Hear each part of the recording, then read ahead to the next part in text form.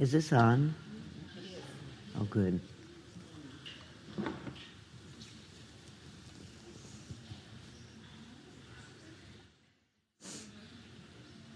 I am so pleased to be back.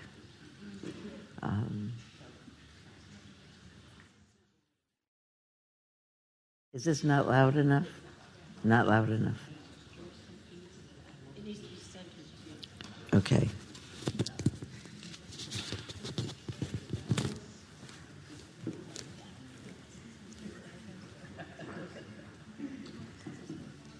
Well, I'm very glad to be back. No, that's better. I can just speak up. There you go. Speak up.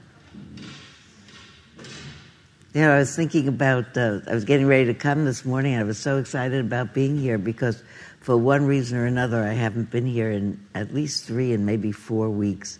And I really wanted to be here during that time. I thought about you a lot. I was getting ready to come this morning, and I thought, you know, it's been so long since I've been there. Maybe I'll feel stage fright or worried. And then I realized I can't possibly, because I come in and I feel so completely home. This is the first time I've been all kinds of places and teaching all over the place, but this is home. This is not anything to worry about particularly. There are some people here who I don't know, that I haven't met before. Who are the people for whom this is the first time that we're meeting? Ah, that's fabulous. What's your name? Jacob. Where do you live? I'm glad you came. I'm especially glad you came because I hear from Donald that the commute from Berkeley is getting outrageous. It was. How long did it take you to get here from Berkeley? You know, Donald has asked me, maybe he asked you, how would you feel did he ask here, how would you feel if we met from 10 to 12 and not from 9 to 11? How many people, it wouldn't change their habits about coming? They'd come anyway. That's very good. They'd come anyway. For who would it be a serious complication? How many people? Fantastic. That's good to know. I live formerly 15 minutes away, now 25 minutes away, in the same house. But but it's different. So let's just think about that. That could happen. Changing things at Spirit Rock takes a little bit of doing. It's like turning the Queen Mary in the middle of the Atlantic. You have to make some plans. Yeah. You know, I had the same thought. This is my first time here. And even 15 minutes, I think would make a difference. All right. Huh? Donald said half an hour wouldn't make a difference. We could have a test run for a month just to see. I don't know. I need to meet with the powers that be and discuss it because I don't go to the East Bay anymore. I have friends there. I only go for lunch, not for dinner. Because to go for dinner means you have to leave about lunchtime to get there. You know, so that's too hard. Okay, that's good to know. And your name is Jacob. I'm glad you came. Who else has not been here before, ever? What's your name? Frank? Where do you live? Chicago, New York. Oh, so you're just passing by. Oh, thank you very much. Thank you. Is it cold in Chicago? Yes. That's another reason we came.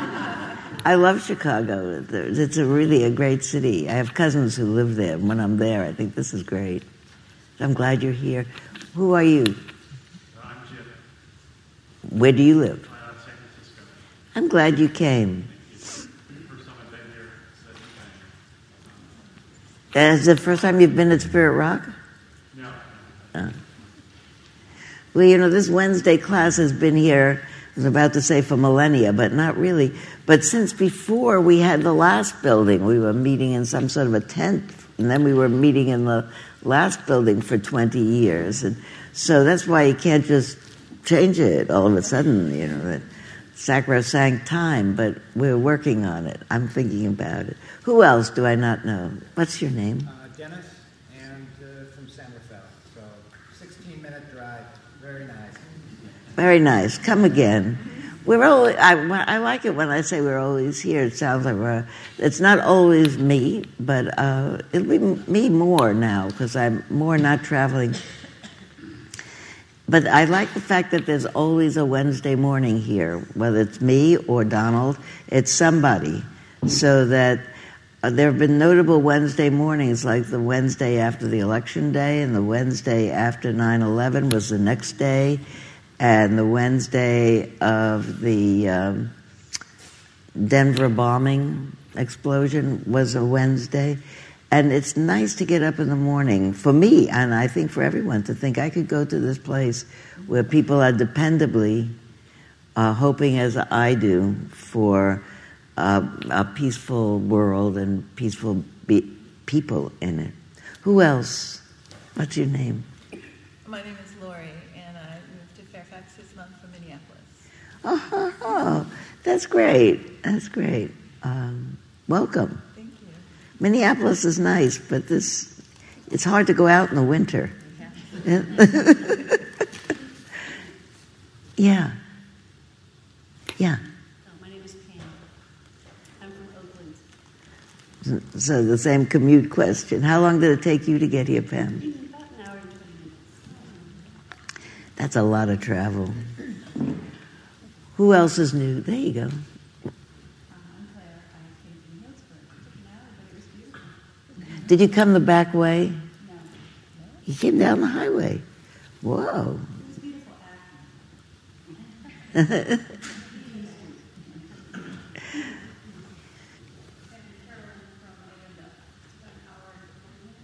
Whoa. I think we have to really seriously think about moving the class. We'll take another vote at the end of the time. These days, votes are being questioned and retaken. But this seems sort of an overwhelming sense of the group, But who else has not been here before? What's your name? Sue, and I'm from Nevada. Come the front way or the back way? Back way. Come the back way. That's a much... It's beautiful. It is beautiful. Who else do I not know? Yeah. South. I come from San Francisco. I grew up with Marcia here.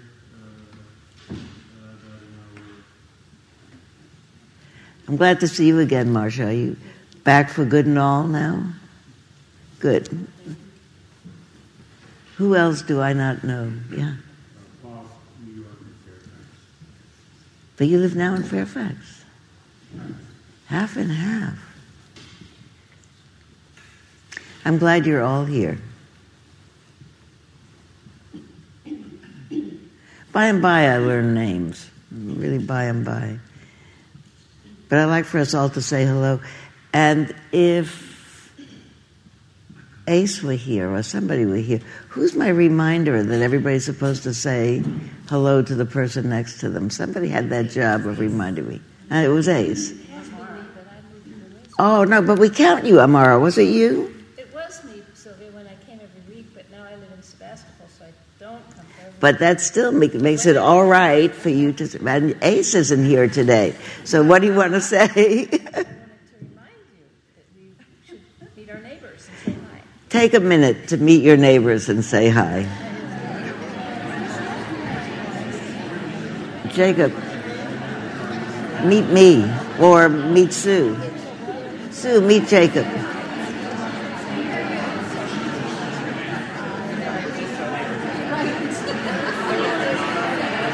Hello. Nice to meet you. Welcome to the class. Very happy to be here. Good. I actually drove basically from New York, and I'm just visiting, so I'm just traveling. Oh, good. And I have been sort of doing, I wrote a letter to her about that article she wrote in the New York Times. I have the letter Jack wrote to her. Yeah. Really? Okay, I wonder if she got a lot of letters. I'll read it, I'm sure. Oh, that's It's fascinating. completely wrong. I know, she totally is. I mean, I just explained to her my experience, which Yeah. is very different from her Yeah. experiences. Yeah. It's a common error. It's kind of sad. It's sad, and he said so too. I'll read his results. Yeah. Okay. That's what a coincidence. Look at there it is.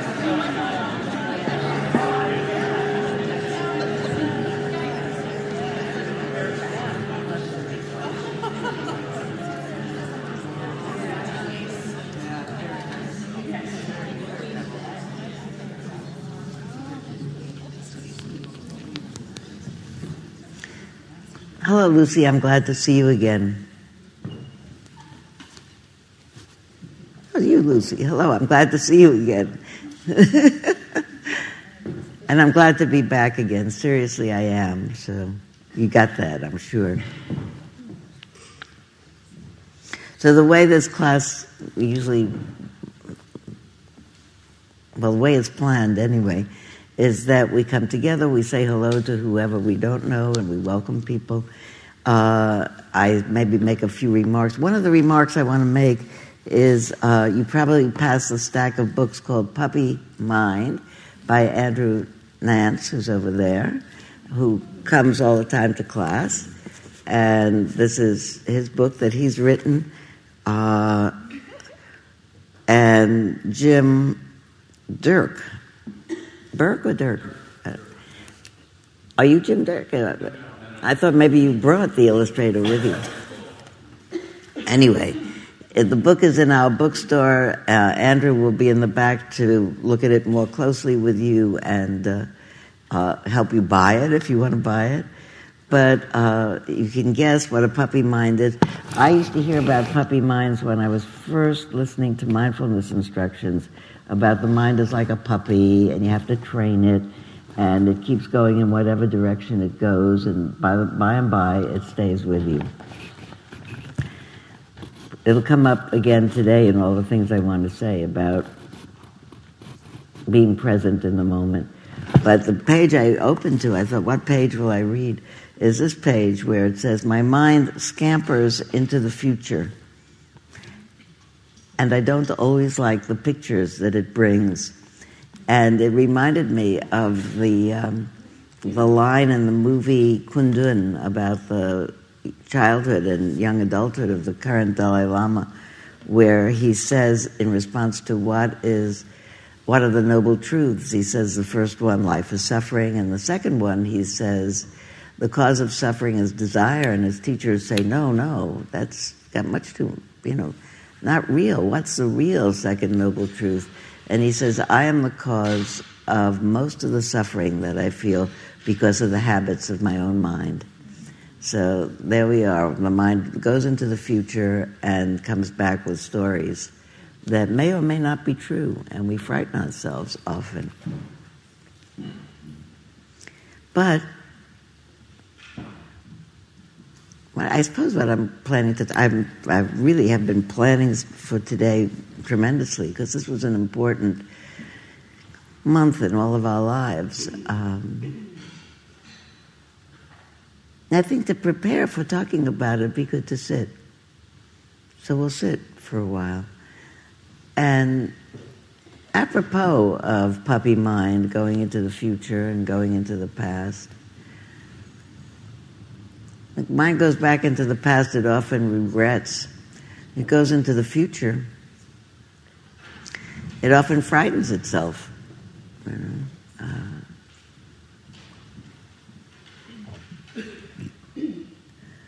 If it stays in this moment,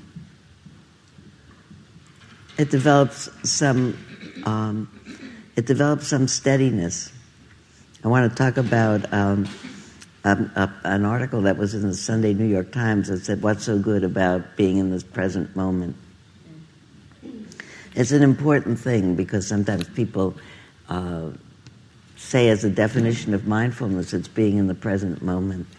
And moving ahead, like coming attractions, I want to say, it uses exercises that sharpen the attention to what's happening right now, because what's happening right now is what's happening. But not as an end in itself. It's to develop a keener attention, to be able to see through situations that are complex, to be able to make wise decisions about what to do next. The last line that the Buddha said before he died was to his assembled monks was move into the future with confidence. And I love that line. You think, how can we do that? Especially when the future is unclear and maybe not exactly what we wanted, or not at all what we wanted. That move into the future with confidence is a reminder that you can be confident that you'll make the best response if your mind is balanced and clear and awake and seeing what's there. Any future. So that's where I want to get to. I didn't think I was say it that clearly. I didn't think it that clearly until a minute ago. Until I heard it, actually. Which is often how it happens with me. So actually, let's use that definition of a meditation practice. Can meditate on a wide variety of things. You do metta meditation, you really meditate on the presence or absence of goodwill in your mind. If you meditate on some point of Dharma, like everything that arises passes away, you meditate on the beginnings and ends of things. You just notice when the breath starts or when it ends. And sometimes you meditate by bringing your attention to some consistent and regular event that's happening in your experience. And if we sit still, and especially if we close our eyes, what is consistent is we're all breathing. So choosing the breath to be with is a way of calming down the mind, soothing it really. If it's calmed down, it's soothed. I think that's also true if you remember taking care of babies. And they get distraught when they're too overwrought, they have too many things bouncing around in them, too many conflicting, can't settle down. And if you soothe them, if you hold them, you soothe them, you say the same thing over again, you rock them rhythmically, they calm down. They sort of get a grip. So this is a good time in our lives. Every time is a good time to get a grip and calm down. But really to be able to think things through clearly. I remember when I started to meditate in the very beginning, my teachers would say, mindfulness is about being able to pay attention to everything, every moment. I thought, that sounds great. Then they said, now bring your attention to your breath. So you just said paying attention to everything. Now you're saying just the breath. Then they said, and if your attention is no longer with the breath, see if you can find the breath again and stay with the breath. So, whoa, you just gave another instruction, now you gave that instruction. But it's not true, actually. The be with the breath and be with the breath and be with the breath has two particular values. One of them is that it settles down the attention and it becomes calmer and steadier, so that when you open it up to the whole spectrum of your experience, it's able to meet it more in a more balanced way. That's number one. And number two, if you were to just be with the breath and be with the breath and be with the breath, you'd see more and more nuance in the breath. You'd get more and more meaning out of the breath, like it does arise and pass away. And it does arise and pass away. And letting it happen rather than forcing it is a more comfortable way to live. And we begin to see that as larger messages about life. Letting it happen, inevitably, when things are going to happen, rather than pushing them, usually works. Better than struggling with things that are beyond what we can do. So we'll sit, find a comfortable place.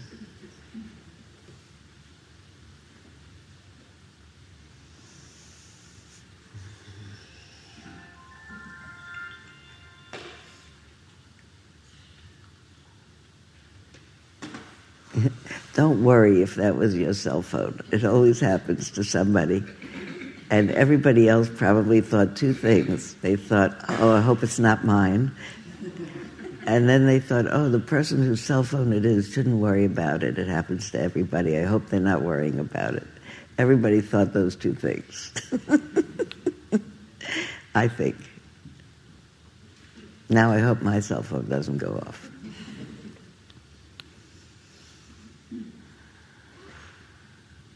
Pay attention.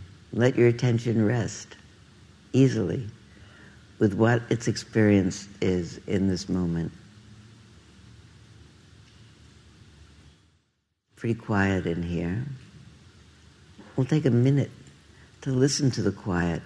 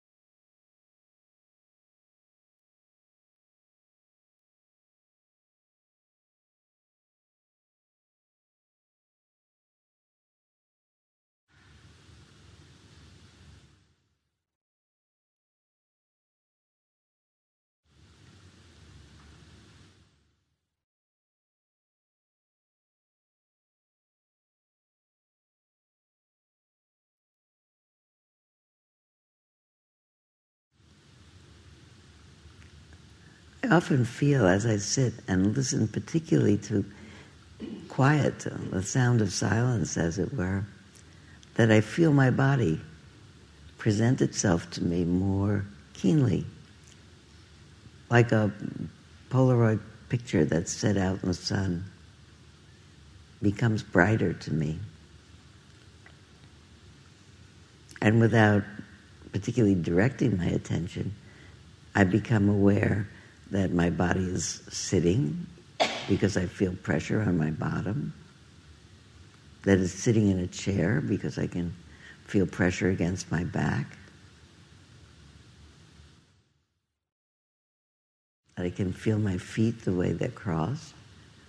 If I were having my feet flat on the floor, I'd feel that.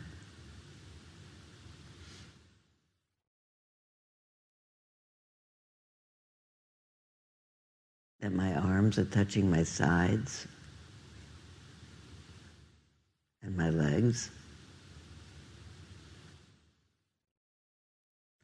That my body is expanding and settling down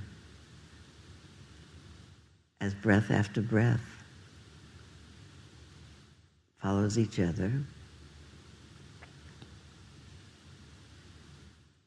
That I don't have to think. Take a breath in, take a breath out. My body dependably keeps doing that for me.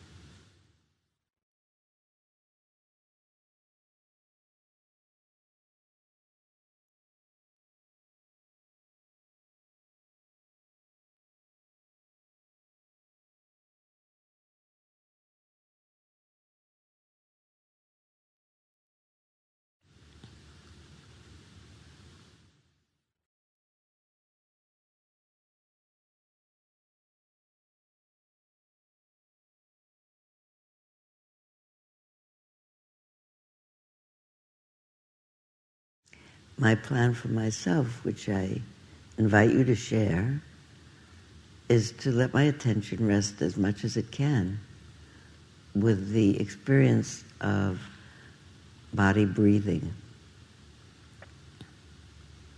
Perhaps I'll start to notice how there are spaces between breaths, just naturally, and even spaces between in-breaths and out-breaths. From time to time, I'll notice that some other experience has filled the screen of my mind, perhaps some other somatic experience in the moment, perhaps a thought for later on, or a thought about the past, or maybe an awareness of how the mind feels. Perhaps the arising of peacefulness in the mind, or even the arising of restlessness in the mind. We use this beginning place of resting with the breath that's always there, really to investigate and make space for whatever else is there.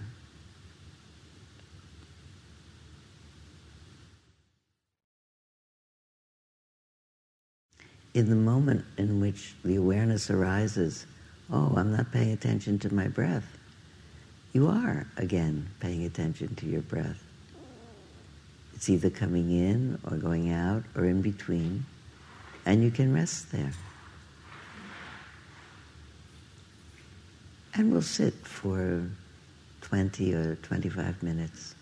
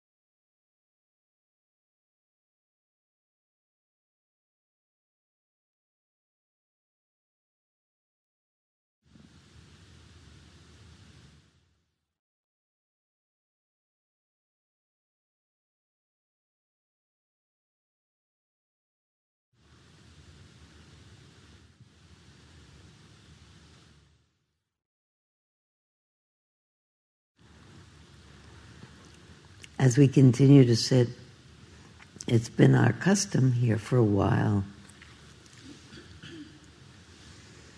to spend the last several minutes before we open our eyes and come back together as a group to leave this space so that anyone who wants to mention what's on their mind that they feel celebratory about, or that they feel worried and saddened by and concerned about, to just mention it into the space. It's been a really important Dharma lesson for me over the years, so that when someone says, I'm thinking about my something, my brother, my sister, my father, we've all had brothers and sisters and fathers, or some of them, or who has, and this or that area of concern or celebration up for them, that without knowing the people, we can be a part of other people's emotional dedication and feel roused by it and feel included and part of a group that trusts each other. I've been thinking this morning about my eldest son, who had his aortic valve replaced 6 weeks ago and has just been given permission to go back to the gym and start training, and who is looking forward to once again riding the AIDS ride down to Los Angeles this June. And I just marvel at modern science that can do a thing like that. So I'm grateful for that. What are you thinking about today?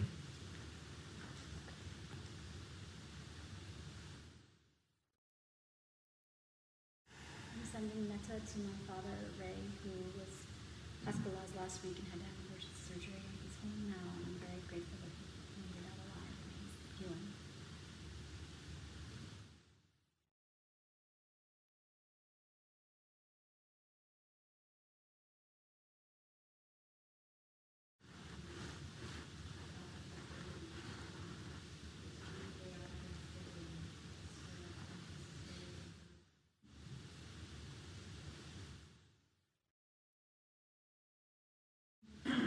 Very blessed. I was just in South Dakota for the family celebration for one of my dad's sisters' 90th birthday, and she's flying today to the East Coast to be with her twin on the actual day of her birthday.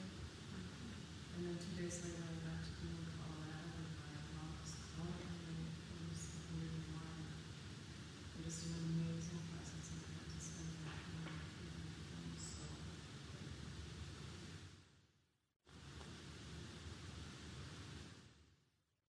Taking your husband, a 40-year Vicky, who died on Monday. And I had just been with her, but I had to come back to my own family 13 years ago.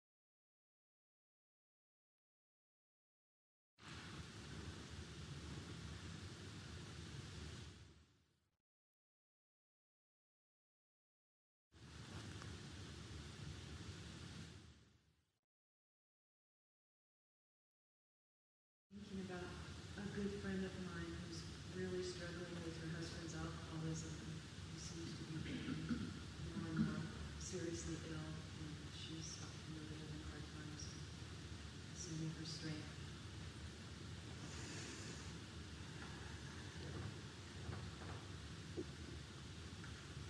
I'm thinking about my neighbor's awkward.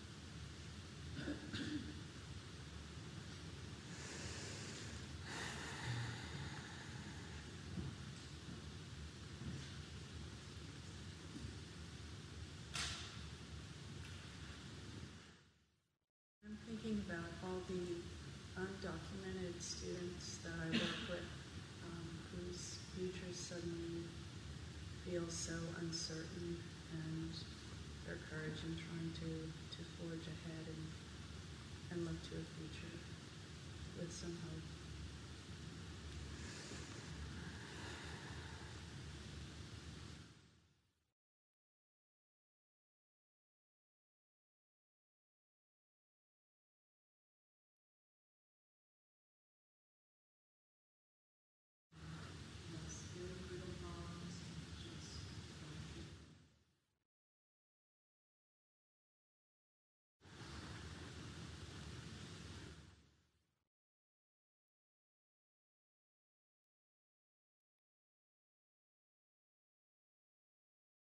I'm thinking of my daughter Emily, who just returned from India, and at our Thanksgiving, she suggested that our family, as we do every year, choose an organization that we will support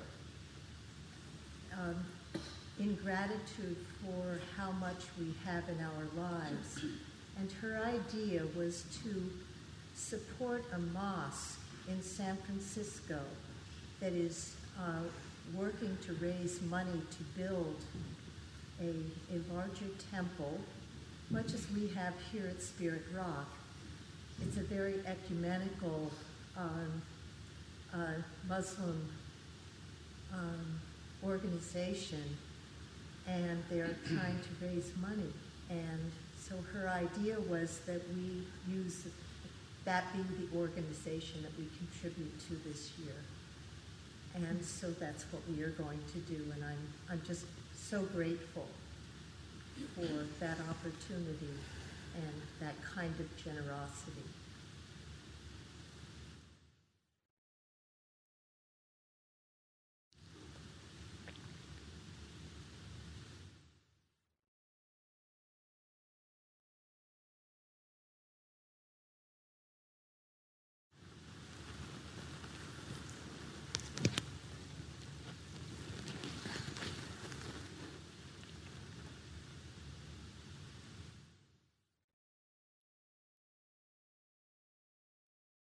For all the people that we've mentioned and all the people we thought about and didn't mention, and all the people that we hold in our hearts with hope and with honor and with celebration and with the best of wishes.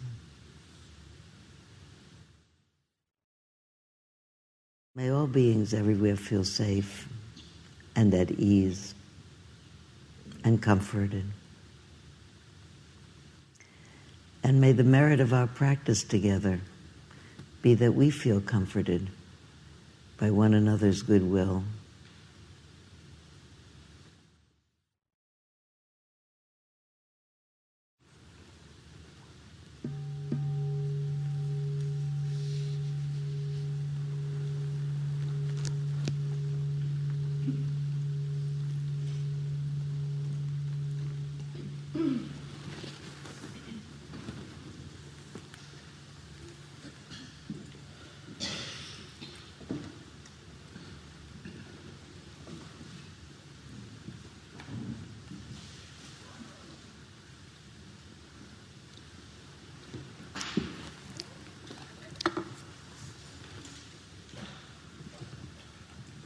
Sometimes I get ready to say something and I know that I always say it. So I don't really have to say it again. But this really, it merits saying every week. I actually think that last 5 minutes or so that we sit together is maybe for me the most transformative moments of the morning. Because I have a sense, I'm sure it's so, that when I hear people that I don't know all over who are voices here, and I hear them talking about their lives, about my mother and my grandmother and my father and whatever, that I feel it resonates in me, the message of the share, either the celebration, twins got to be so old, or someone else died. So the message of celebration and wonder, and the message of concern and loving and compassion. And I find it so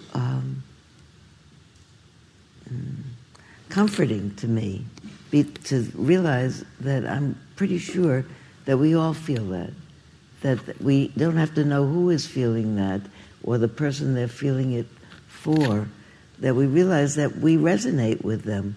We have a heart that's still alive and is compassionate and cares about it. These people and those people and the other people, and these people in the room who have relatives in one or another state of special significance.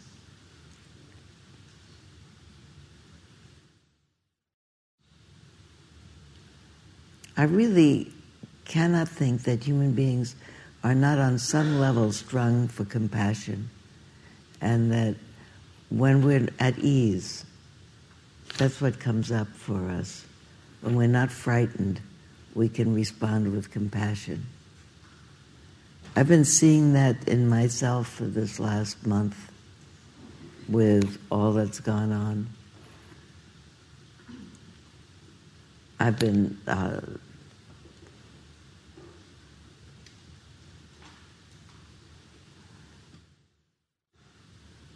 thinking a lot about equanimity and compassion and how it's maybe in a special way now, thinking about how important it's been for me to be able to think equanimity is the portal through which wisdom expresses itself, to be able to have enough balance of mind and alertness of mind to be able to say, this is what's happening now, let's see what happens next. It's my favorite Gil Fronsdal quote, this is what's happening now, including this is how I feel about it, let's see what happens next. And most important, what can I do? What should I do now? What should I do on the biggest level? What should I do about X or Y or Z? I was thinking, just as I sat, it came to my mind that I made a lot of notes about what I want to talk about this morning, and I'll talk about them. And I thought I should end up talking about what does anybody do next? What can we do? Maybe we see what happens next. But we could always do kindness. We could always do kindness. We could always do listening to people.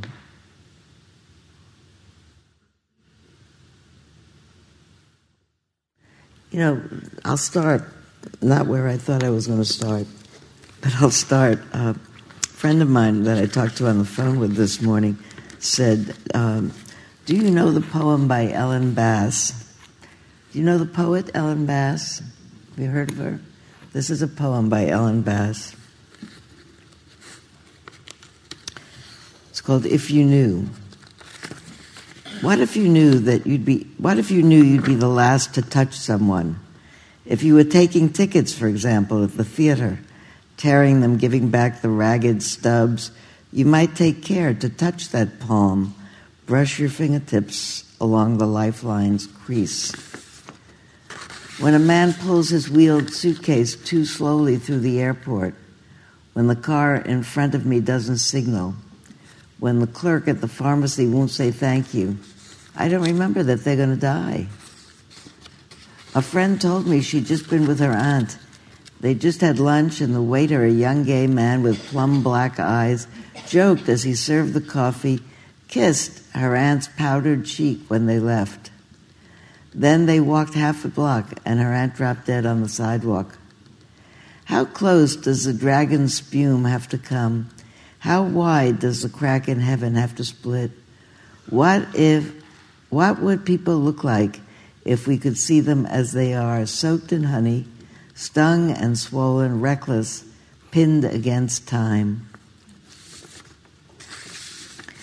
It's been very seductive in the last several weeks to think about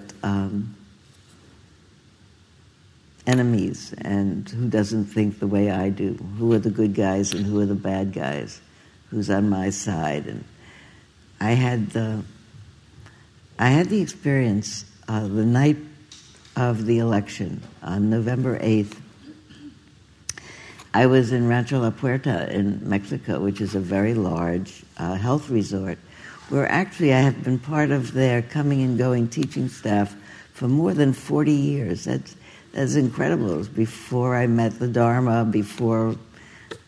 just before a lot of things. But in my 30s, I began to go down there when it was a very rustic and simple health resort, where you went for $15 a day.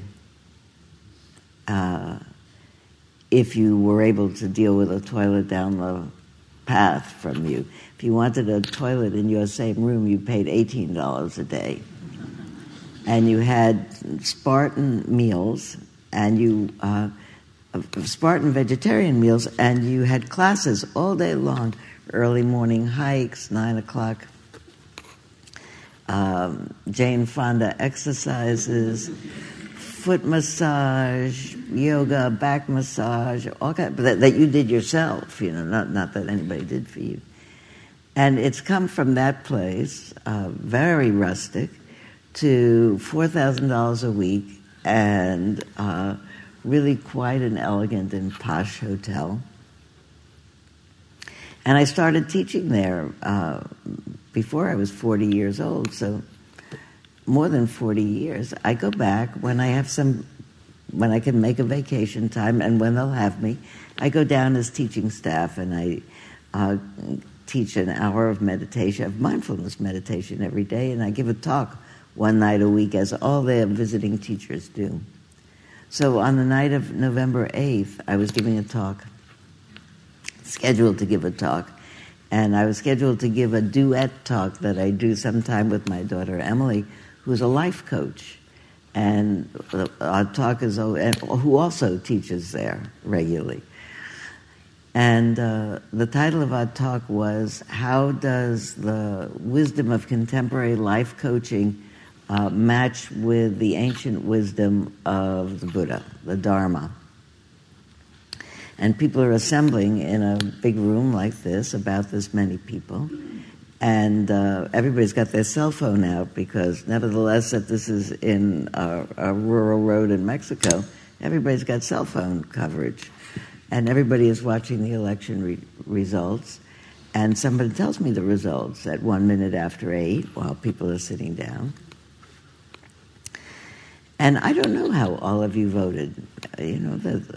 One always imagines it's one way or the other way, but at least there, you actually know how I voted. I'm quite sure. I'm not supposed to say, because this is a church. I'm not supposed to be partisan.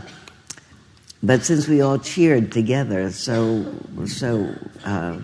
excitedly when Mr. Obama was elected and reelected, I know what the general sentiment of the group is. But I want to be very careful, because some of you may have voted otherwise. That's always true in any group. And here I am in front of this room, and I was quite unhappy. I was actually quite surprised. Actually shocked is the right word. And but I had to give a talk, right, starting then. And Emily said, what are you going to say? What are we going to say? I said, I'll start, because it was time to start. And I actually later wrote down what I said, because I thought, wow, I thought the Dharma is going to have to come through for me, because I can't. So I wrote this down. Actually, I wrote it in a blog. You can read the blogs on sylviaboorstein.com sometime. Anyway, I wrote in the blog so-and-so. Then I'd say, I see, what I wrote is, this is what I remember. I know from seeing everyone here on their cell phones and talking to each other that you have all heard the result of the election. We are a large group, and it's most likely we represent diverse political opinions, and that each of us voted in the way we thought was best for our country as well as for our individual families. I think that's true. I think it's likely that our opinions, one way or another, are strong opinions, since this has been a remarkably contentious election season. More than ever, I understand why terms like battleground states and war chest are used in strategy discussions as if the United States is having a war rather than an election. And how we come to think about people who vote differently from the way we do as our enemies. Each of us, no matter who we supported, has had more than a year of hearing other people vilify the person we chose. Even now, I will not ask you to identify your choice of candidate to the people around you. You've been here half a week, hiking together, sharing communal dining tables, taking fitness classes together, stretching and balancing your body on adjacent yoga mats, and you've exchanged cordial greetings, or at least friendly smiles. We're the same good people who hiked and ate and chatted congenially with each other all this time. We are all interested in nutrition and health and fitness. All of us love our families. All of us hope our families will flourish in a peaceful world. We chose the candidate we voted for because we believed it would be the best choice. If we were all in a relaxed mind state and could talk to each other about the reasons we have for voting the way we did, we could talk to each other about the reasons we had for voting the way we did. Now would not be a good time to have that talk. The negative rhetoric of these last months and weeks have traumatized us all. Those of us who feel disappointed are likely frightened by what we imagine will happen next. For myself, I hope to use these next days to let my nerves calm down and my mind settle, to talk to my friends, to have them remind me that equanimity is the ability to say, this is what's happening now, let's see what happens next. The Buddha would have said something like that, if not those exact words. His last words in this life were, move confidently into the future.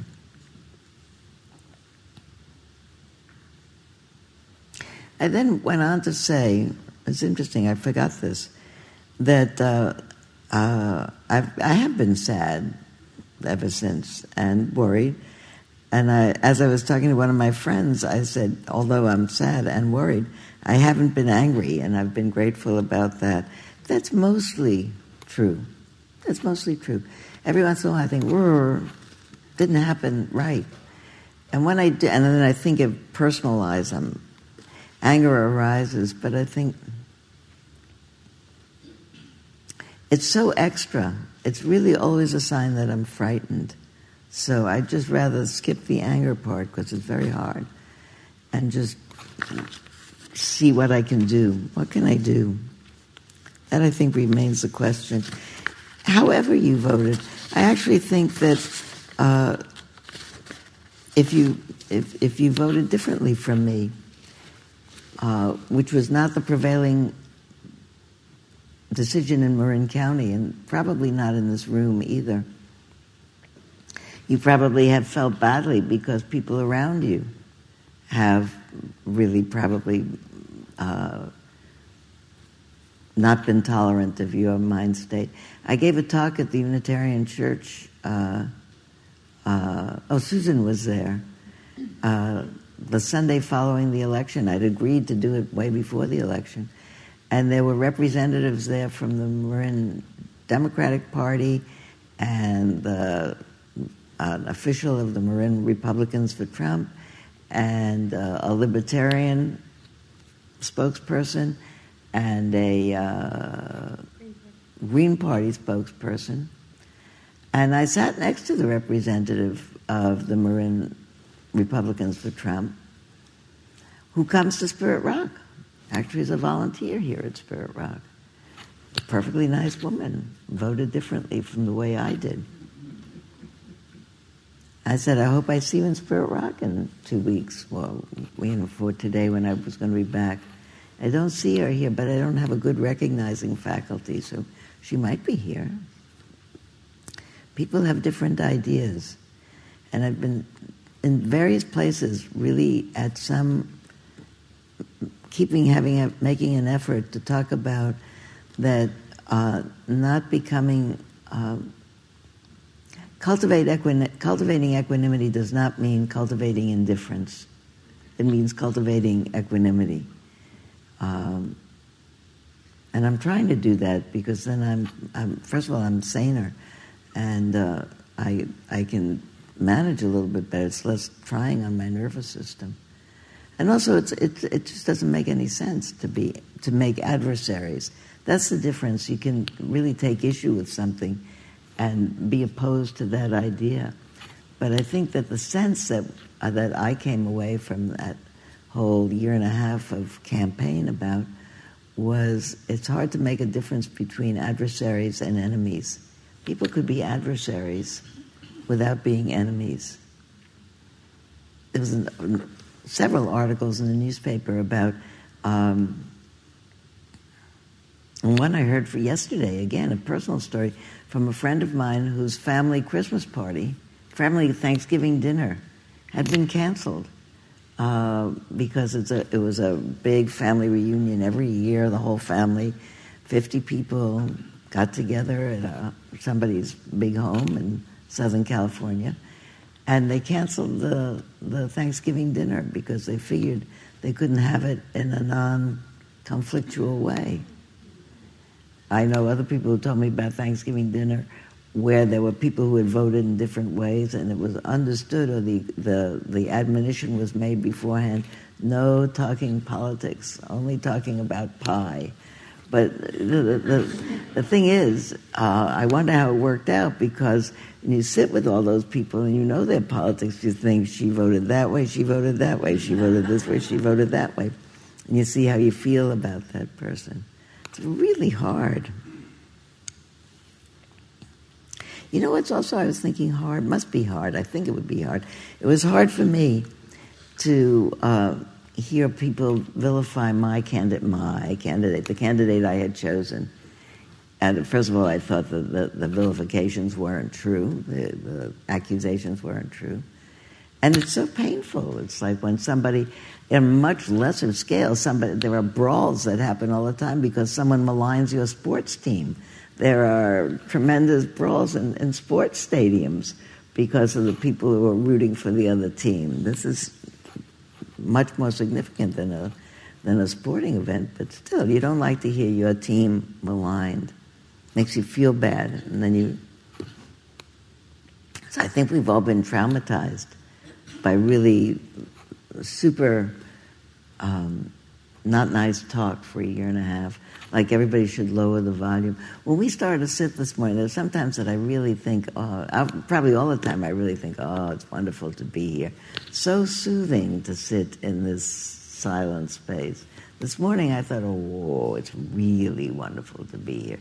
It's really soothing to be in this space.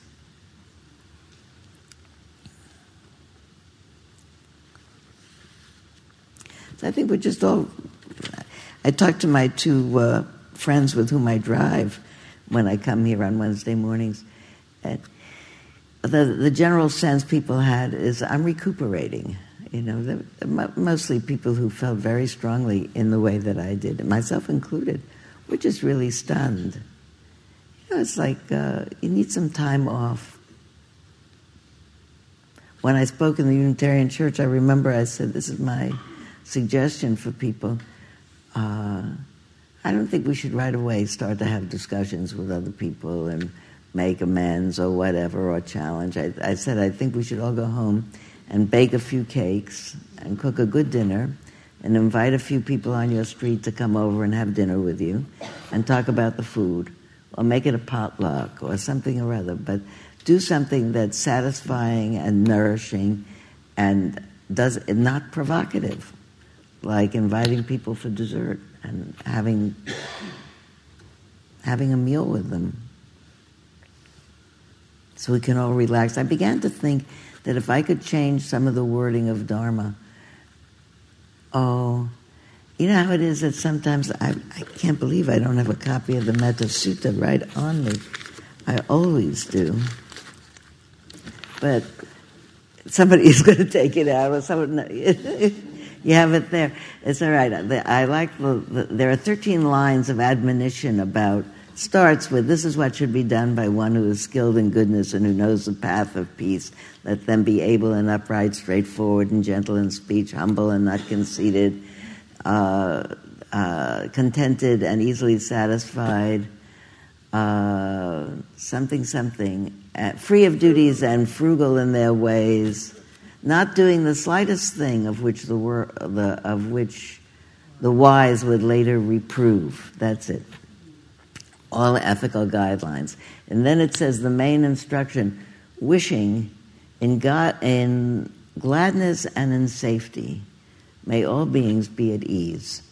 I love that line. I'm quite content with, sometimes we hand out Metta Suttas to a whole group of people. Maybe we'll do it sometime and have people pick out, this is a line that I like the best.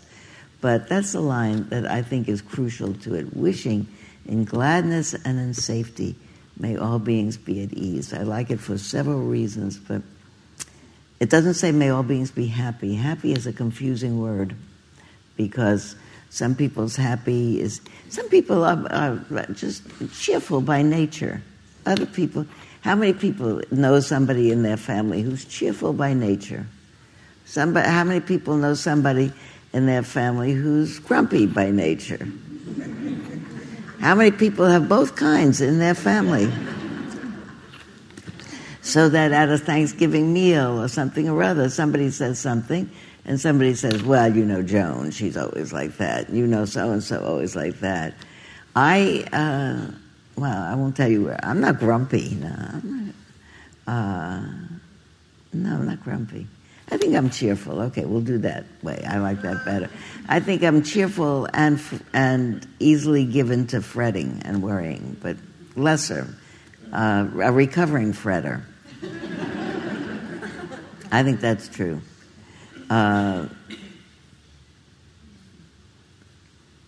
So I don't like to use happy so much because some people are easily cheered. Oh, actually, I've said that about myself, that I'm an easily cheered melancholic. That's true. I am. I tend to see the bleary sides of things, but I'm easily cheered by simple things like a good movie. I went to see Arrivals sometime in the last couple of weeks, and I went, and I normally would not go to a science fiction thriller because it's not my thing. I don't so much like thrillers. There's usually a lot of smashing and anyway. But my husband likes them, and he said this is supposed to be a science fiction for really thinking grown-ups. So that was like a gauntlet out. Are you a thinking grown-up? I am a thinking grown-up. So I said, okay, we'll go. And I really was well rewarded by it. It's a really, really very well done movie, and the cinematography is terrific. It's from different views, and everything about it is very good, and the acting is very good. And in the middle of it, I was so really captivated by it. I had the feeling, I had the thought, also the awareness. I'm really captivated by that and this, and what's more, I'm not thinking about this whole big preoccupation that's been following me around like a cloud for the last several weeks. That it's just, in this moment, it's exactly the same in the world as it was a half hour ago. But I'm here, and I'm really here. And it was such a pleasure, first of all, to have that kind of captivated and really exultant mind. Look what people can figure out and do. I mean, we're actually not talking to you,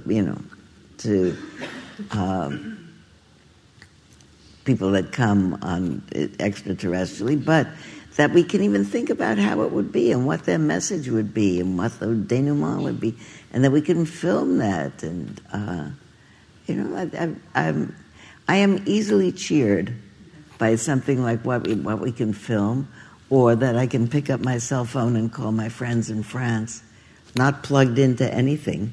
When I grew up, where they still had phones on the wall where you had to call the operator to place a call. That it's amazing what's happened in the last 80 years. So I'm easily cheered by human ingenuity. And I'm easily melancholic about on a joyful occasion, maybe at someone's wedding, I suddenly have the thought, I hope this lasts.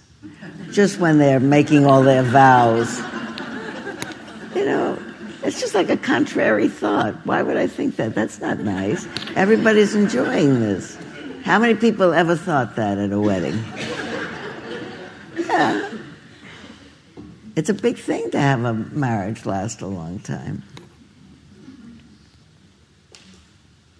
But may all beings feel at ease. That's, I think, it. We're either frightened or we're at ease.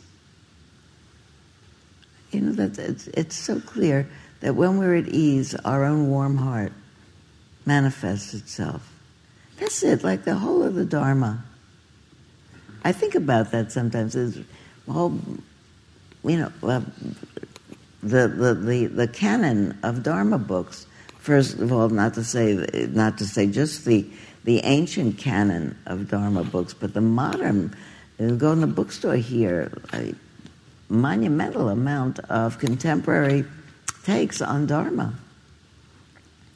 And I really think the whole thing is that when we feel at ease, we are strung for kindness. I think that's what's kept human beings alive so far in an increasingly crowded world. That's why I think so much that we've got to calm down a little bit before anybody does anything terrible. Because we are hurting the earth and polluting the environment. You know all that stuff.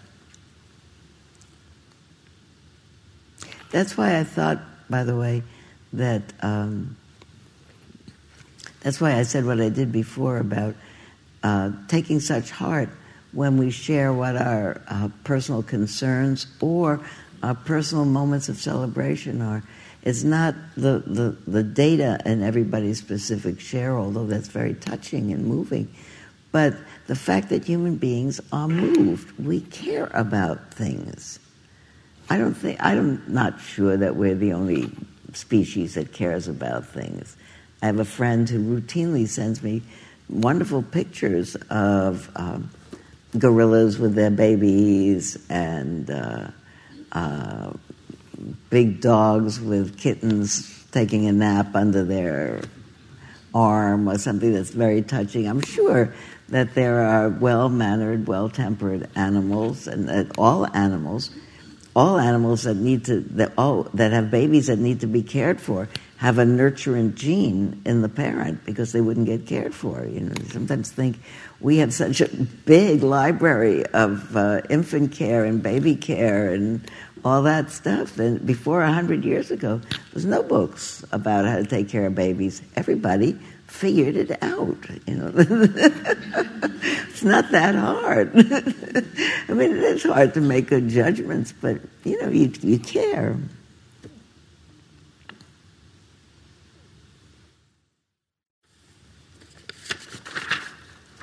I've been thinking about there are three ways that I wanted to continue on with what I was talking about. I was going to tell about how to work on making things, on remembering that equanimity is not submission, it's not indifference, it's awake care to respond appropriately. So I had three ways I wanted to talk. First of all, about an article in the New York Times last Sunday. Second of all, I wanted to say really that every single thing has a Dharma message. Every single thing. Like, I'm standing online in the supermarket yesterday, and I have one item, and there's somebody in front of me with a bunch of items who sees me and says, "Why don't you go ahead of me?" That's a little thing. How many people have ever had that experience? A lot of people. It picks you right up, you know. I don't think it's about waiting or not waiting an extra 3 or 4 minutes online. I think it's somebody noticed me and cared about me. Makes you feel better. And I sometimes think there's so many moments in the day that you could pick up the mind and notice it, and then it changes the flavor of your mind. I'm going to read you, that's such a homely way to say it, I'm going to read you a piece, I hope, from Tolstoy before the end of the time, because I've taken on reading War and Peace. So I've never read War and Peace. I'm 80 years old. I never read War and Peace. I thought now I should read War and Peace. And it's great. It's not great because the story is so amazing. The story is very intricate and long, and people come and go and marry and die and divorce and everything else. No, they don't divorce because it's 1810 in Russia. But the writing is really, really beautiful. So I read a little bit, and I listen to it on my Audible, and then I read some more. It's really wonderful. So I was going to read you Tolstoy on how the mind works, because it's beautiful. I'll try to remember to get there on time. But everything has a Dharma message. What's a Dharma message? A Dharma message is a message of truth. People translate the word Dharma as the wisdom of the Buddha, but it really means wisdom, what's true.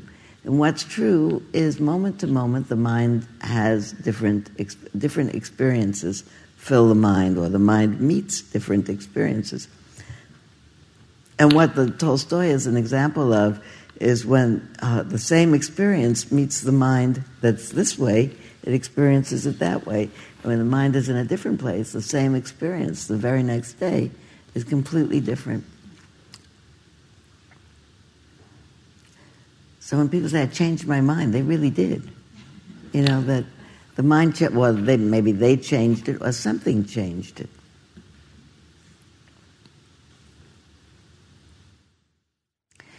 There's a story about, not a story, a truth about Viktor Frankl.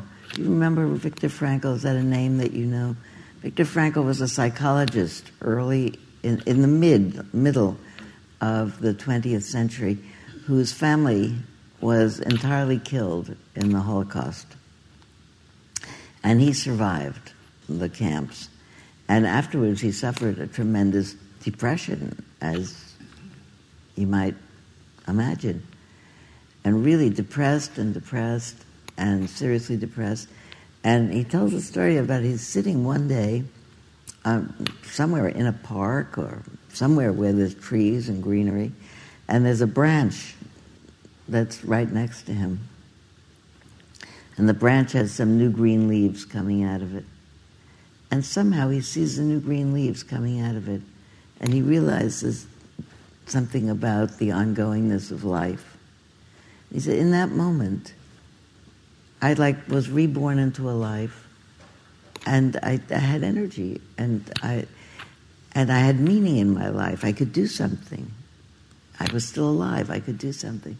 And that logotherapy is really based on the theory that what's most painful to the mind is feeling that life is meaningless. And it's the feeling of meaning that inspires it. And I think that the feeling of meaning comes along with the feeling of potency. I could do something. I could do something.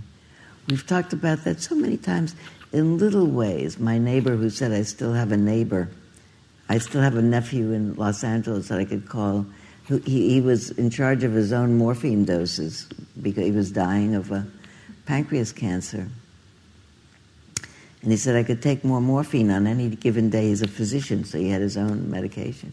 He said, but I don't do it because I keep thinking about I have a niece in Baltimore that's starting a business. I have some ideas for her, and I have a nephew getting married in Los Angeles. I have some ideas for him. I can call him and tell him that. And he said, every time I think of something, I think, well, not today. Maybe tomorrow I'll end it. But today I can still do something.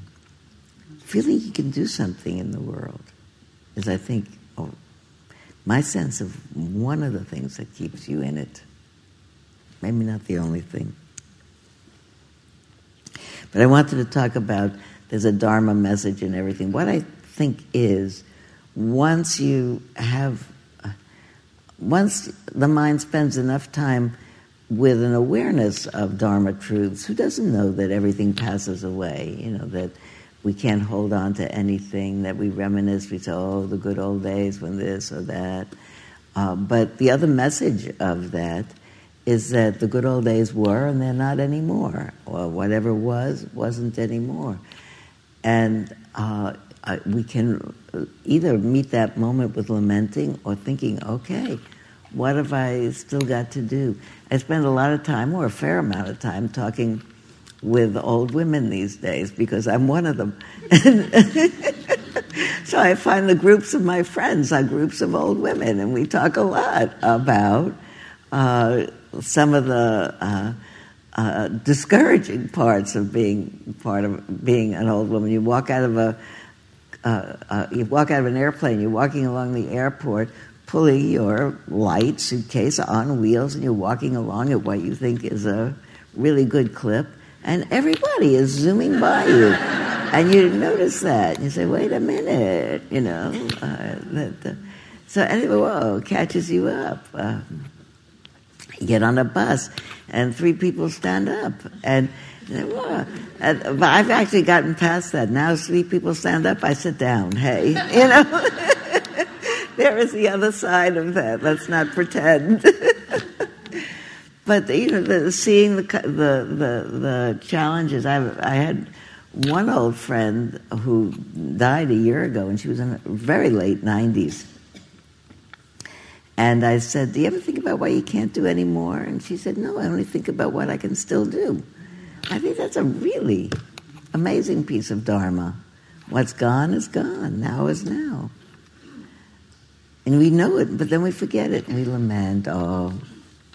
Anyway, that's a Dharma message, and I am always interested in talking about how the world is full of messages. Everything is a message, if you know what you're looking for, and then you see it in everything. It's not like everybody would get that message, but my sense is that when we talk about it a lot, then we get that message.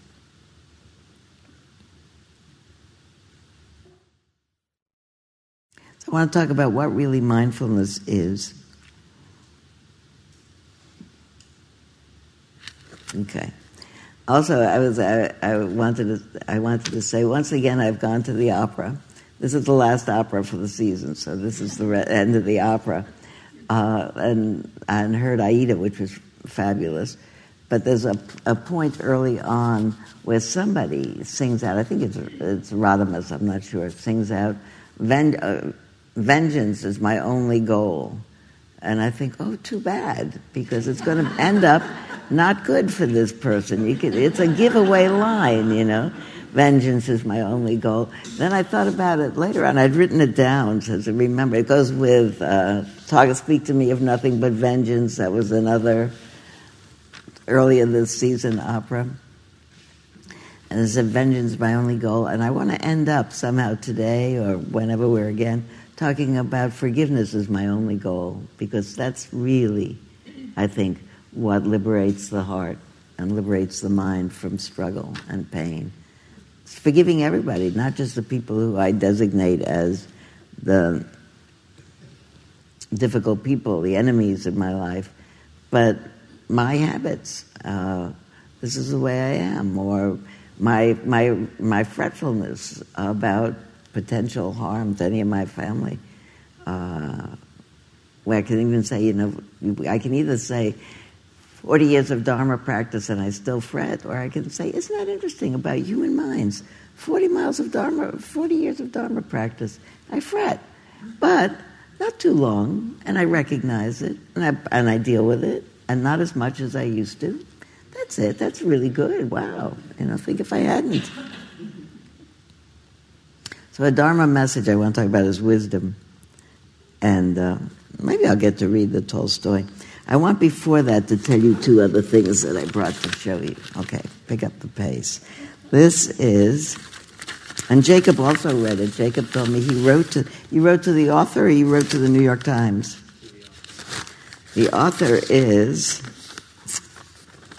Ruth Whitman, who's written a book called America the Anxious, How Our Pursuit of Happiness is Creating a Nation of Nervous Wrecks.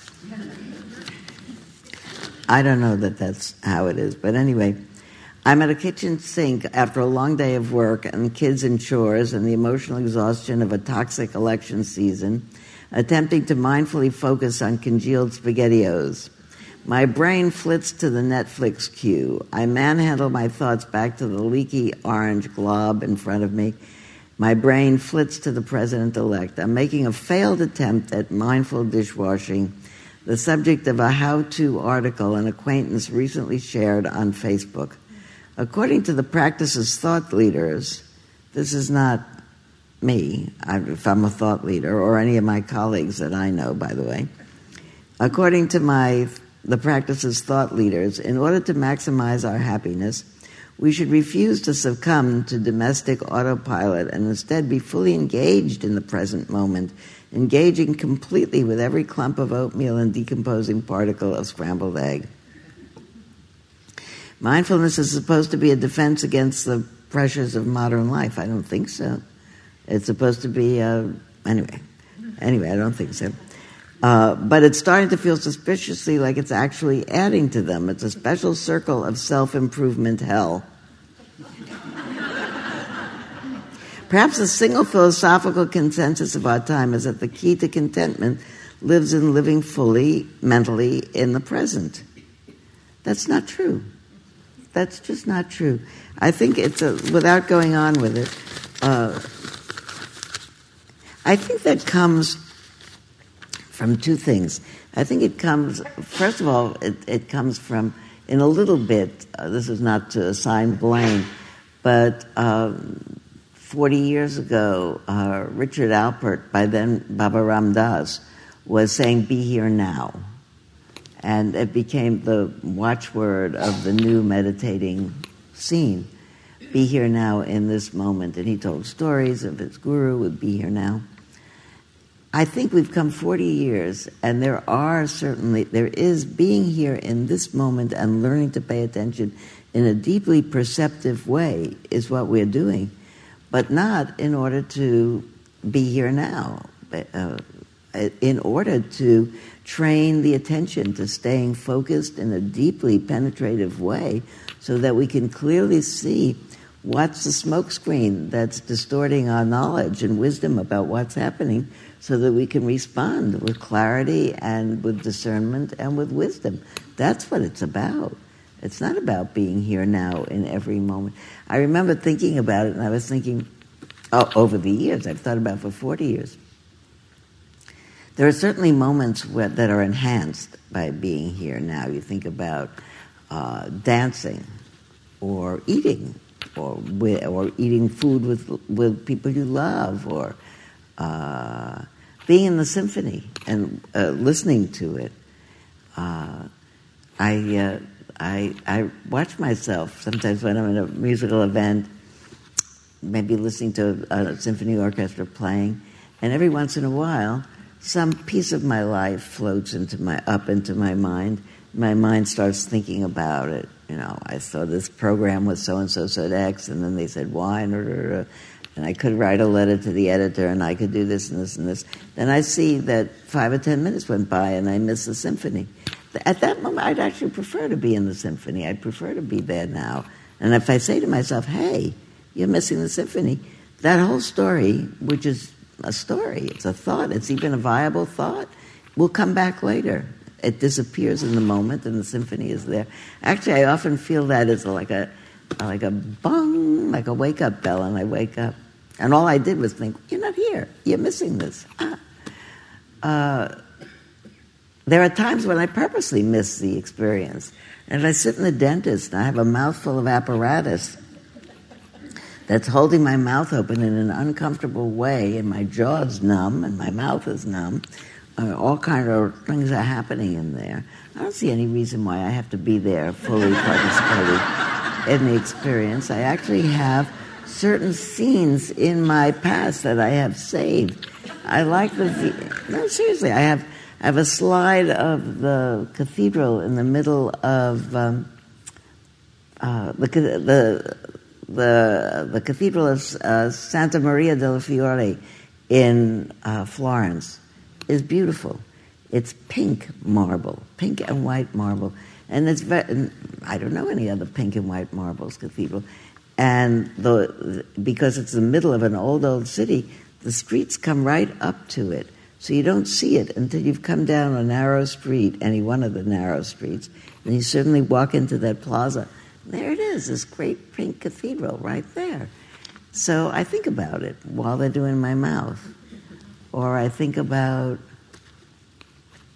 other kinds of situations I've been in or could be in, and again, things I could see again that were really wonderful.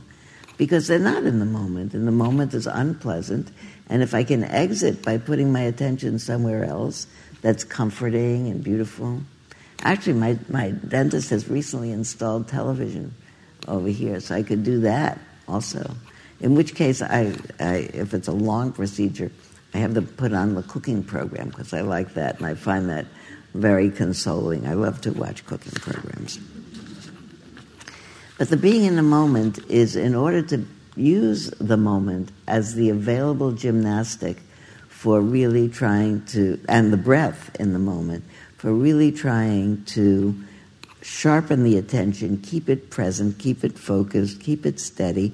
So then I will be able to focus on the rest of my life steady, and with steadiness and clarity, and be able to know when I am bewildered by the number of things that are happening, which are also upsetting to me, that I'm not quite seeing straight. That's why my admonition was, don't talk about this to your neighbors. Just wait. I mean, talk about it to the people that you know, because it's reassuring to other people who feel the same way you do. But stay. I guarantee I was trying very hard during the election season. I keep taking a vow on cable television, and I keep breaking the vow because I wanted to see what was happening. I'm perfect on the vow since the election. I don't want to be roused up anymore.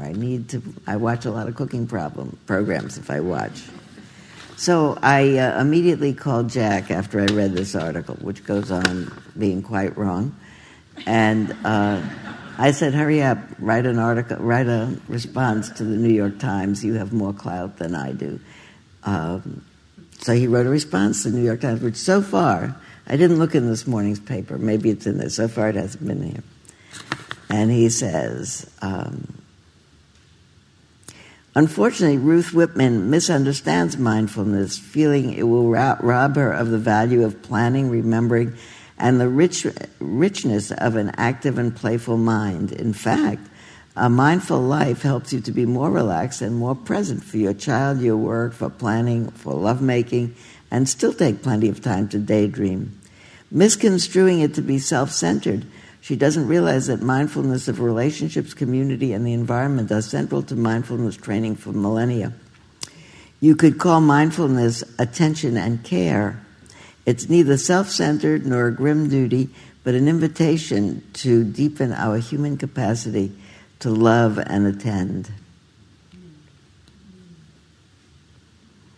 You know, actually, he said this to me, and he said, do you think I'm going to send this. Do you think I need to say something else? So I wrote back and I said, maybe, because I'm not sure that mindfulness was concerned with the environment for millennia. They didn't know there was an environment. Or he said, no. He said, listen, and he read me the end of the Parinibbana Sutta, which is the last thing that the Buddha taught before he died, in which he says a monastery or a group of practitioners together make for a community that's harmonious and a surrounding that's harmonious and a world that's harmonious. He said that's concern for the environment. So, I agreed. So there it is. So what's the meaning of mindfulness, really? It's not in the moment. It's not just being in the moment. I like to think of it, well, this is a page out of a very long research paper that's going to be published right away. I can't read very much of it because it's pre-publication. But there's one sentence in here that talks about, first of all, this is a whole page, and two, talking about how difficult it is to define mindfulness, so that if you say, in this research, we had 50 practitioners practice mindfulness 8 hours a day for 30 days. You actually don't know what those 50 people were doing for 30 days. All you know is they were sitting and walking and sitting and walking. May have been daydreaming the whole time. They may have been taking a nap the whole time. So it really talks about like what somebody else sees. Presumably they're following instructions, and that's the only way you can do these kind of research. But I think the best kind of definition, it makes it clear, it's not just sitting in a certain position, and it's not about breath. It says this is what I like. Mindfulness is, at least conceptually, considered to be a mental faculty relating to attention, awareness, retention, and memory, and discernment. I think it's the word discernment that really matters. It's really, you remember, you consider, you think it over. This is what's happening. Oh yeah, I remember this is like that and that and that and that. And these other thoughts and these feelings are arising in me. And this is what I should do now. Really, what should I do next? So I see I have a number of things to do, but I'm going to read you the Tolstoy because it's I really liked it. I really like to say that it's in everything. If we look in everything, everything is giving us answers to how is life. Maybe not everything, but certainly this. This is part of the book where Andre has come home from the war. His wife has died, leaving him with a young son. But he's been out in the war, and the whole previous big piece of the book is about the war. And he comes back and he settles into his routine, which is very plain, and he's not choosing for more. And it says, meantime, people's real life went on. The war was continuing to go on in Austria and here and there. And he said, but people's real life and the essential concerns of health, illness, work, rest, and its concerns about thinking, learning, poetry, music, love, friendship, hatred, and passions went on as always, independently and outside of any political closeness or enmity with Napoleon Bonaparte, and outside all possible reforms.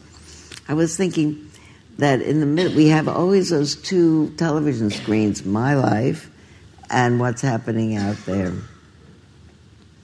Depending on what's happening, we juggle between the two. If I only had my life going on, I'd be, really overwhelmed by it. I think sometimes it'd be very narrow and limiting, and I'd be fretting. And if I only had the wholeness of everything else that there is in life, apart from my story, it's like going to see Arrivals and putting down the whole story. Because here's this other amazing thing. The mind can go to all kinds of amazing places and think and consider and be lifted up, and it can fall down into, I wonder whether he still loves me or not, or why don't they call, and it's my birthday, and they didn't call me, and everything in between, and how is so-and-so, and how is so-and-so. And everybody has, I really like that paragraph because that sentence, because it had to do with, it doesn't matter what century it's in, we're all worried about health and family and enmity and passions and all of that stuff. We still have it. Anyway, he goes to some other county on an overnight trip, And he's riding along in his, he's got a coachman that's driving him. And the coachman is trying to be jolly and say it's a beautiful spring day. And he's in a very melancholy, low mood. He doesn't want anything more from life. He's despondent. And he can't understand the coachman's good mood. And he says, he's looking around for some reason. He says, he's probably excited about that it's spring. That's nothing. He says, at the side of the road stood an oak, probably 10 times older than the birches of the woods. It was 10 times as thick and twice as tall as any birch. It was an enormous oak, twice the span of a man's arms in girth, with some limbs broken off long ago and broken bark covered with old scars. With its huge, gnarled, ungainly, unsymmetrically spread arms and fingers, it stood old, angry, scornful, and ugly among the smiling birch trees. It alone did not want to submit to the charm of spring and did not want to see either springtime or the sun. Spring and love and happiness, the oak seemed to say. How is it that you're not bored with the same stupid deception? Always the same deception. There is no spring, no sun, no happiness. Look there, sit those smothered, dead fir trees, always the same. Look at me, spreading my broken, flayed fingers wherever they grow, from my back, from my side. As they've grown, so I stand, and I don't believe in your hopes and deceptions. And so he rides out of the woods and he says, he sees it. He learns a message from the oak tree. He says there's no need for him to start anything new in his life. He had to live out his life he could just leave it out without doing evil, without anxiety, and without wishing for anything. So then he goes, he does his business with the people in this other chateau where he's visiting. And in the middle of the night, he hears laughing voices outside. And he opens his window, and there are two young women who are also guests in this place, and they're laughing and talking, and one of them is saying, come and see the moon. You can't believe the moon. The moon is so beautiful. It's wonderful. And the other one is saying, what's the matter with you? It's the middle of the night. Go to sleep. And she said, oh, see the moon. Look at it. She's laughing. And he hears all this, and he's thinking about the woman with the moon and the laughing and hearing her voice. And he said, there she is again. He starts up again with a look at the moon. He said, there she is again, as if on purpose, he thought. In his soul, there suddenly arose such an unexpected tangle of youthful thoughts and hopes, contradictory to his whole life, that feeling himself unable to comprehend his own state, he fell asleep at once. The next day, he leaves there, goes home, and his driver is driving him. And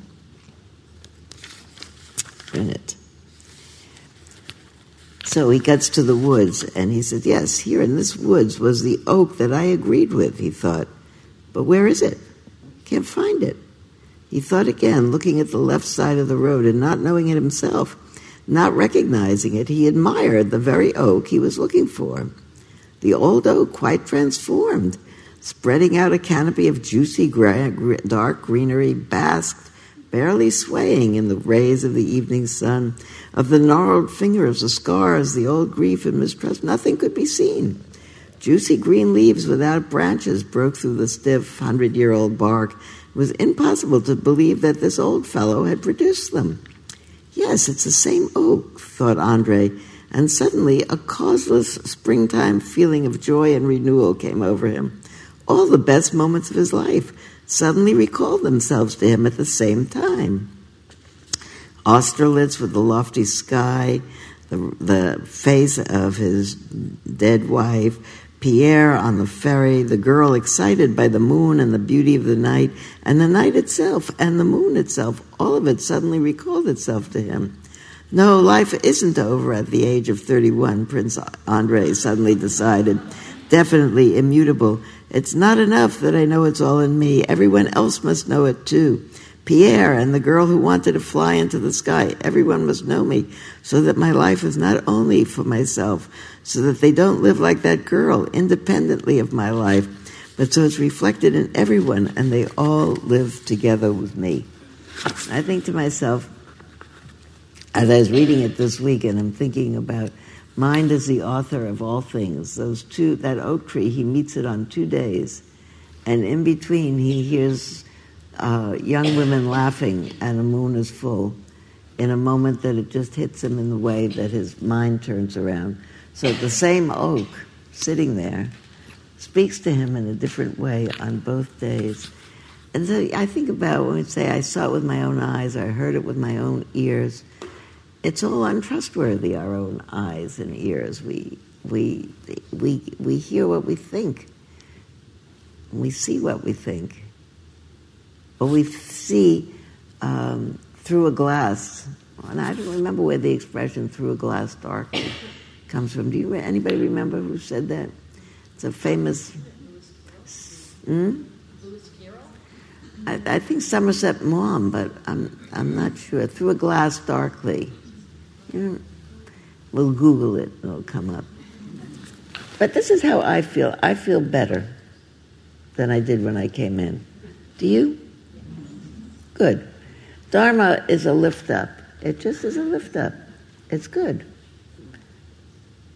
What does Jack always say? It's good in the beginning, it's good in the end, it's good in the middle. If you tell the truth about things.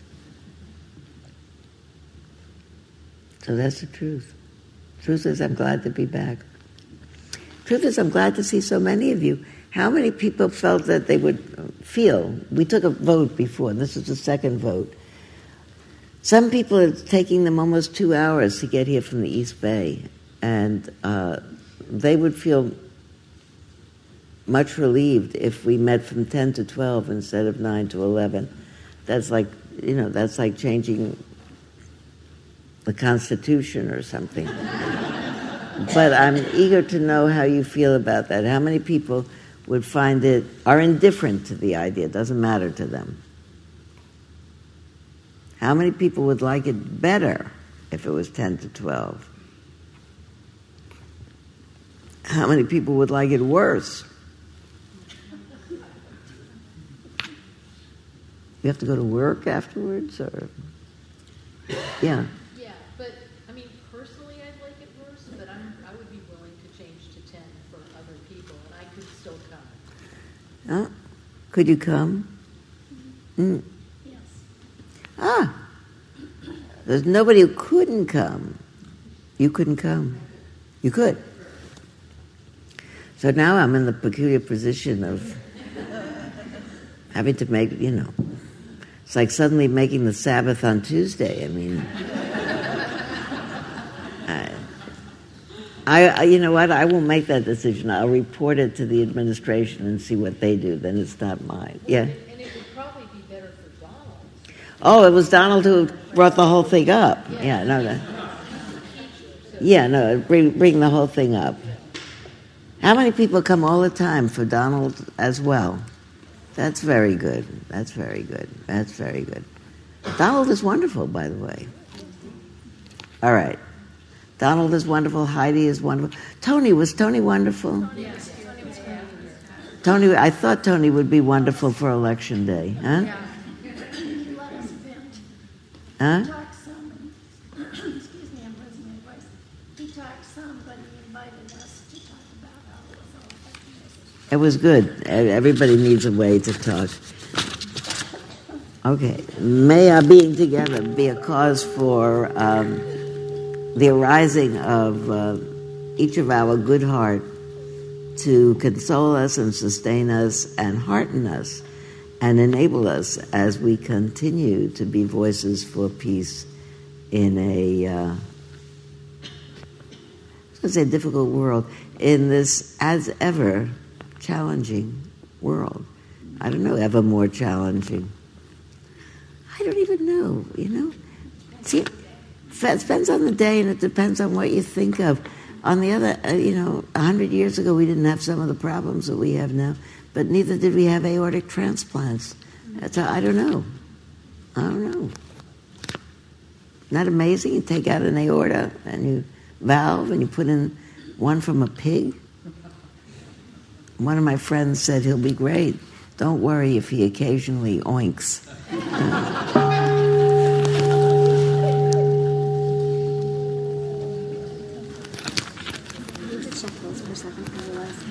to check them first? Okay. Yeah. Sorry.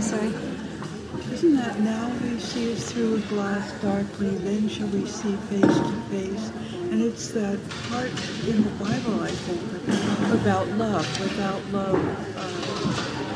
Oh, really? Then that would be the letter to the... that would be Paul in the letter to the... I don't remember which one it was, but I remember when I was in school, we used to read it to us. Yeah. In the morning. Let's look it up, and I'll look in the Google. Thanks. Yeah, just that you might appreciate. It's nice to be back. I spent the last month up at the Zen monastery where I practiced, and on Wednesday, the Wednesday afterward, everybody, you can understand, we were all in silence, but then we sat. We all called into the Zendo, and we sat and recited the Metta Sutta. And for me personally, I can't tell you what a transformative experience that was. Yeah. I just wish that the line, nor despise any being in any state, didn't mean the people in Michigan who... I just wanted to say hello. Mary O'Neill said to say hello to you. Okay. She's my spiritual director. She was telling me all about. So now I feel I have like two beautiful souls. That Terrific. I'll tell Mary. Yes, I What's saw your her. name? Karen Walsh. Yeah, and I just she was my teacher at USF. Yeah. And we reunited after like 30 years at an Enneagram class. She's wonderful. Isn't she wonderful? So she just sends her love. Okay. I'll actually phone her this week. I have her in mind. I love that. I just wanted, I was afraid that there was a misunderstanding. 10 to 12 is great for me. I was the one that raised my hand. I thought you might have misunderstood and thought I couldn't come, but I absolutely can. Okay, good.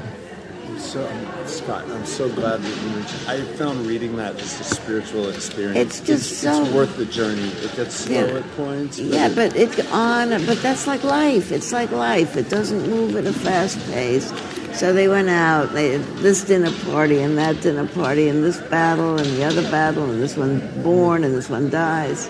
That's the development of the characters is really. It's terrific. I'm reading Anna Karenina now, but I have such fond memories of it. It's a project. It's a project. I'm simultaneously listening to it being read on Audible. And I chose between readers, and I like my reader very well. I'm glad. It reminded me how meaningful. He does all the voices. It's great.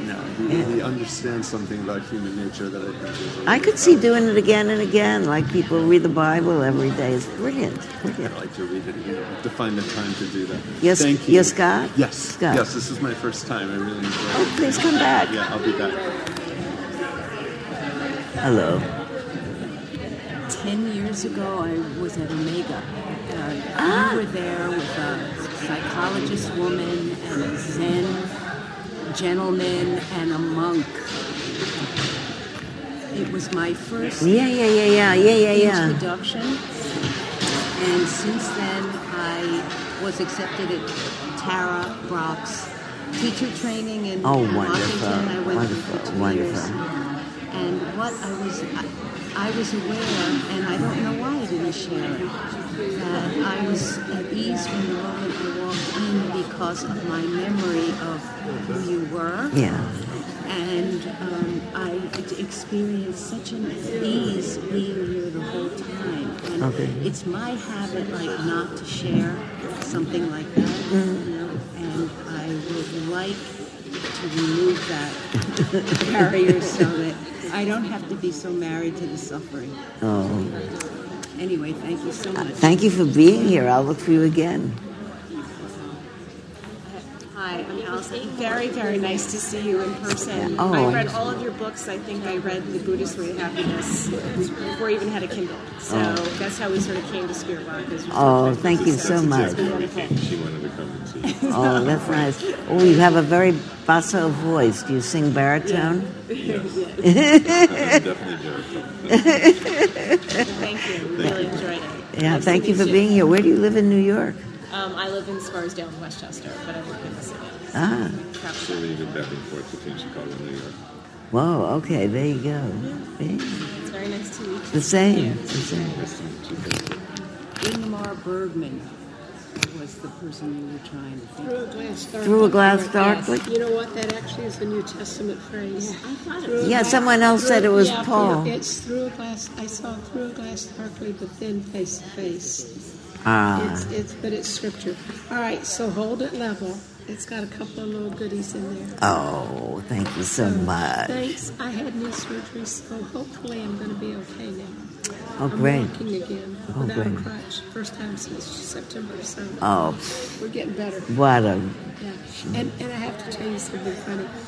I didn't want to say this because it wasn't right, but several friends and I have been saying, did you ever think you would see the day that you would be grateful to have Romney as Secretary of State?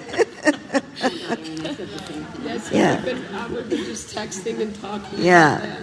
Anyway. Okay, thank you, Sylvia. Yeah, thank you for being here. Sylvia Margaret.